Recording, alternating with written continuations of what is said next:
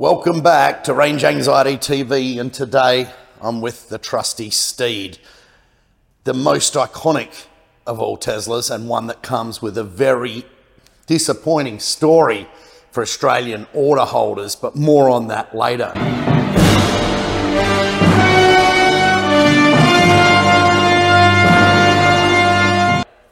Most of you probably wouldn't know much about the Tesla Model S. You think Tesla and you think Model 3 and you think Model Y, and that's exactly what Tesla actually wants you to keep thinking, by the way, well, on this side of the world. But the forebear to all of this in Australia, and where the OG Tesla people got involved, was with the Model S. So let's just have a look at what a Model S is and why a lot of us are so disappointed that they're no longer coming to Australia. Like I said, the reasons for that, evident later. Big car, much bigger than a 3 or Y, like a bigger platform. Where a Y is taller, it's certainly not longer. This is the big car, and this was essentially the hero car. Let's wind back in time a little, back to 2007, when the Roadster was just being in its final throes of release. There was already a team of people working on the Model S project, which was called Operation White Star. Now, of course, it was Elon's baby, the Model S. It was their first foray out of being a, like a glamour boy sports car maker into a proper professional car maker. And they got a good team of people on board to do this. The most important, I think, of all was the actual designer, a guy by the name of Franz von Holzhausen. Hi, France, if you're watching. Hope to meet you later in the year in Austin. He was responsible, he was poached from, or left, Mazda, North America, as a head stylist there, and came to Tesla as the stylist. He's responsible for pretty much everything they've done since S3Y, Cybertruck. France has a long hit list behind him of cars, and this is a beautiful car, not in the way a Nissan Leaf is functionally elegant. And oh yeah, by the way, no poll today. The dud isn't with us, hey babe. So I'll say hey babe for you, hey babe. This is actually a pretty car. Some people like it, some people don't, but there's a lot of, if you look at the form and the form factor of this car, there's a lot of Maserati in it, a lot of Maserati Ghibli, I suppose, in some ways, but again, better looking than that, I think. But it's got that flowing sort of timeless line. People will say it's beginning to look old now and it hasn't changed since it was first released. Now let's have a look at that first release. This car was first shown to the public in 2009. It was unveiled, and like all the Tesla stuff, it was shown a couple of years early. The first car didn't reach production till June 22, 2012, when first deliveries began, and they were rushed, hand-built cars. It came with, I think it was the P60 was the first model. Rear-wheel drive, 60 kilowatt-hour battery pack. Fast, probably the fastest sedan you could buy back then. I mean, I wouldn't cut it now. 0 to 100, high 4s, low 5s probably for the P60. But then they went on, as the car started to gain traction, it was voted best car in the world, I think in 2013 or 14 by Motor Trend, Forbes, people like that. It was a super revelation, and people, lined up and ordered them. And of course, like all Tesla things, the ordering and delivery process didn't go super smoothly at first, but they gained momentum. I reckon the first ones came to Australia in 2015, and my partner John Munro from PowerTech Tuning and PowerTech Energy for all of your solar and battery commercial needs. There you go, there's a free ad for you. He test drove one in Sydney. I think he was a little bit worse for wear on a day, had a bit of a self-imposed flu, and took one for a drive. I believe it was the Red 60, and he just said it just made him feel better instantly. The sun was out, the silence, acceleration, the smoothness, and from that day, I reckon he ordered a blue one on the spot. How unusual. This is his, this is blue. This isn't the same car. And 12 S's and X, or 11 maybe S's and X later, he's still got one. So pretty impressive. But Tesla went on it was single motor, they went to dual motor. Now you'll see various iterations of the name of the vehicle, P60, P70, P70D, P85D, P90D, P100D. Normally that signifies the number, or sorry, not all Ps, sorry, 80, 85D, 90D, yeah. The P signifies performance model, right? The 85 or the 80 or the 90 or the 100 specifies normally kilowatt hour size in battery pack, and the D indicates dual motor. And they did this all over the years with this sort of confusing mix of numbers and letters till this Australia's last bad boy. This is a MY20 Raven platform S. There are a few different platforms, and we'll get onto that too.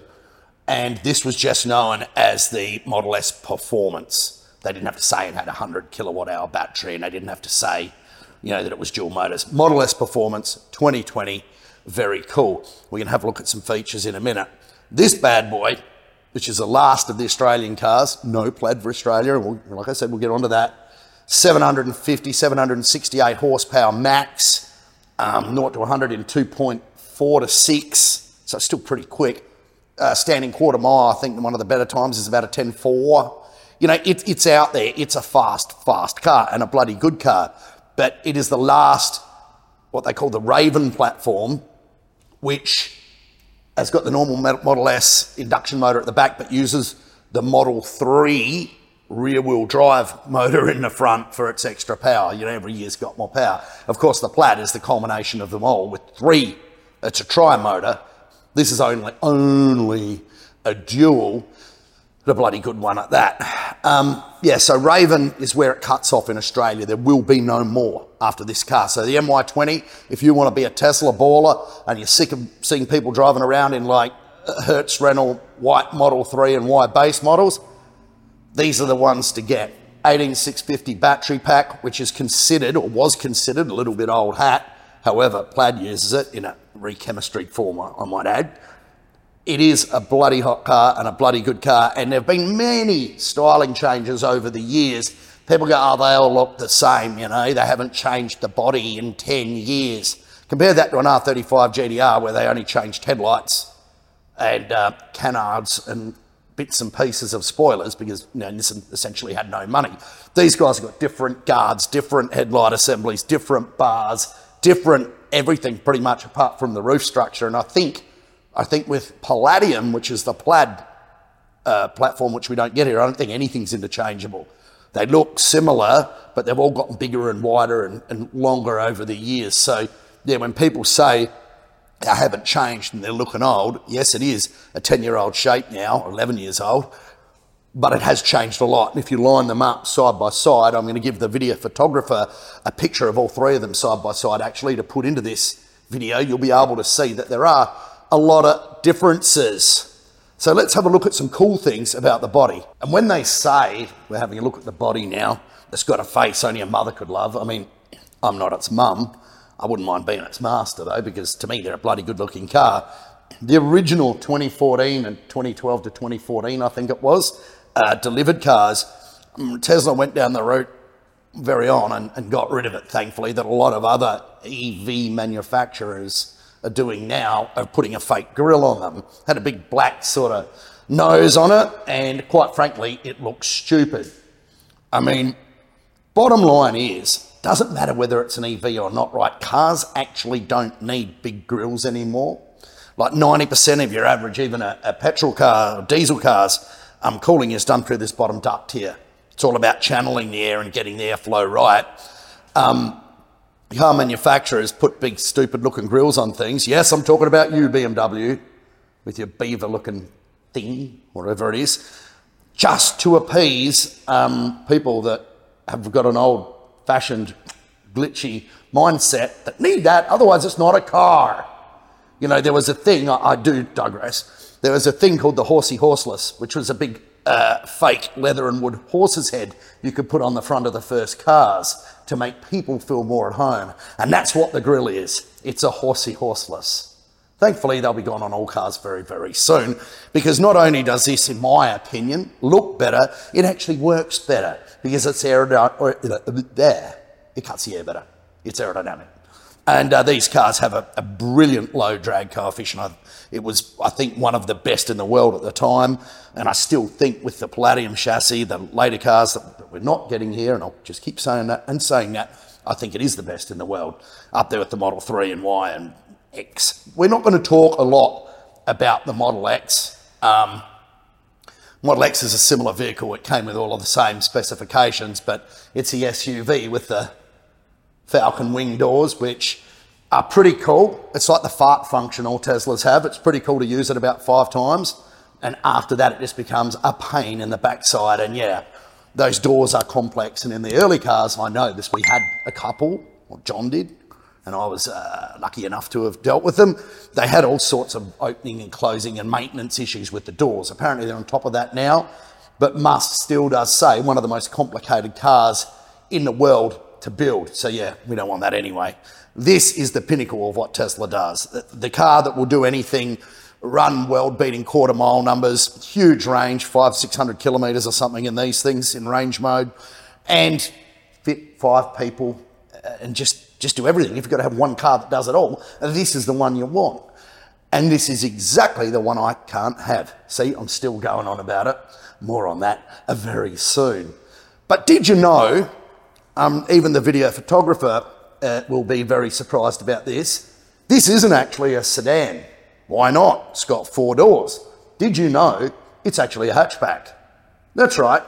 In the way that Mercedes build 4-door cars and call them coupes, think of that thing they copied off the AU Falcon, the CLS. That was called a coupe, right? Amazing. This is called a sedan, but it's actually a hatchback. So what I'm going to do now is we're going to walk around the back of the car and have a look at what makes it so incredibly practical.